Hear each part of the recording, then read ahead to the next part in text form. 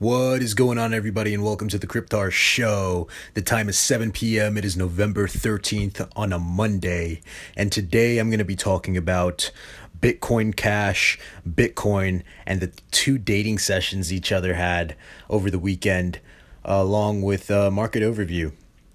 You're listening to episode number 4 of the Cryptar Show.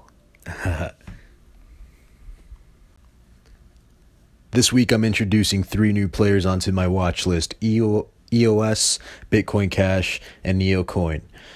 EOS right now is at $1.18. Bitcoin Cash is at $1,342.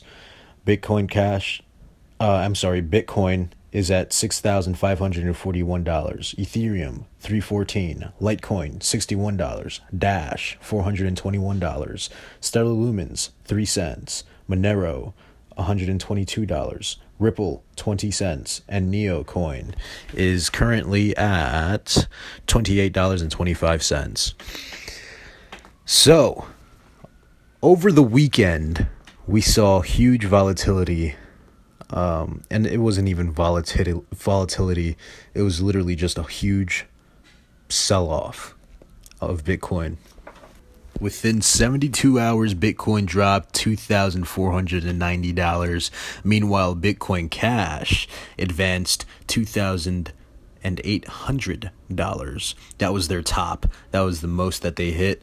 And then there was another huge sell-off on Bitcoin Cash. And I think the speculation around everything is, why did it happen? That's really what I want to focus on today. I want to talk a little bit about Bitcoin Cash. And my opinions on it. I'm not a big fan of Bitcoin Cash. I'm not going to invest in Bitcoin Cash. I'm just not going to touch it. Bitcoin Cash seems to be, it does other things that Bitcoin doesn't do, and I think it has its own suit for its own specific scenarios. To me, Bitcoin is still king. Bitcoin cannot be replaced right now. Bitcoin is mass adopt more so than any other cryptocurrency. You literally can buy a home with Bitcoin right now if you have enough Bitcoin.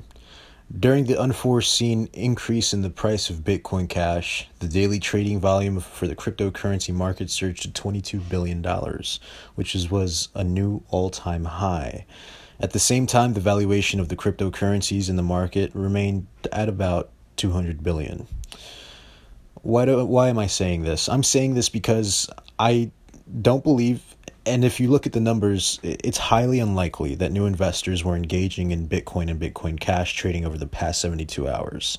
So it was really a whole bunch of people taking their funds from altcoins and Bitcoin and dumping them onto this gain train. And you see this happen a whole bunch of times. Even with altcoins, when you see Bitcoin surge, like it has recently to 7,008, if you're invested in your altcoins, you've seen that people dump their alts for Bitcoin. And it's just something natural that happens. I've taken note of it. The same thing happened when Bitcoin Cash was soaring. Bitcoin was liquidated. And they decided to put their funds over to Bitcoin Cash. I'm not a big fan of doing that. Me personally, I'm a position trader, and I look for value, such as the technology that the coin has to offer and the problem that the coin can possibly solve.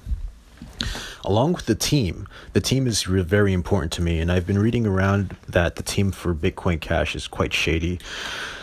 So reason being, I kind of stay away from it. Does that mean I can't make money from it? No, absolutely not. You can make money off of any asset class that's currently in the market if you do your homework correctly. I wanted to also talk about this long-term vision for both Bitcoin and Bitcoin Cash. As I mentioned earlier, Bitcoin is more adopted than Bitcoin Cash is. To me, Bitcoin Cash just seems like a whole bunch of hype right now. Does it have the potential to grow exponentially like Ethereum did? Ethereum, by the way, displayed exponential growth back in 2015. So yes, there was proof that Ethereum could gain some value with time. Is that the case with Bitcoin Cash? I think it's a little too early to say. I think that there's a lot of hype behind Bitcoin and Bitcoin Cash right now.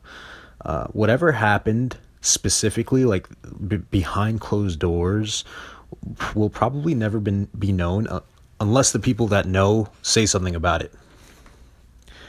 Although I think, again, it comes back down to a very fundamental point of view. You're going to purchase the coin that's winning because that's how most people operate in the crypto space.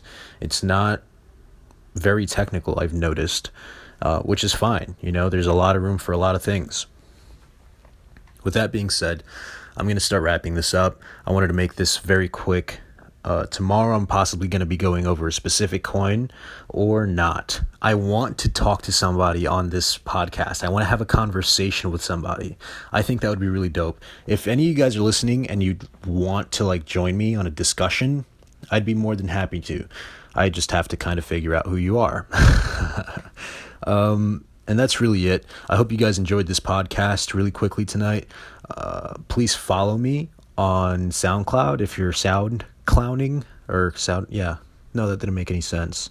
Sound clowning. Wow, you're not a clown. I didn't mean that. If you're on SoundCloud, go ahead and follow me. If you're on podcast, I'm now on iTunes Podcast, and you can listen to me on your iPhone, which I think is great. You could be riding the bus and listening to me talk. So, please subscribe. Please follow me. And as always, please read your white papers.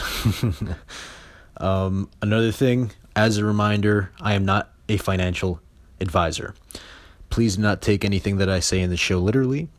I am not responsible for any financial losses. Your decisions are your decisions. Okay, have a good night, guys, and stay tuned for more. Peace.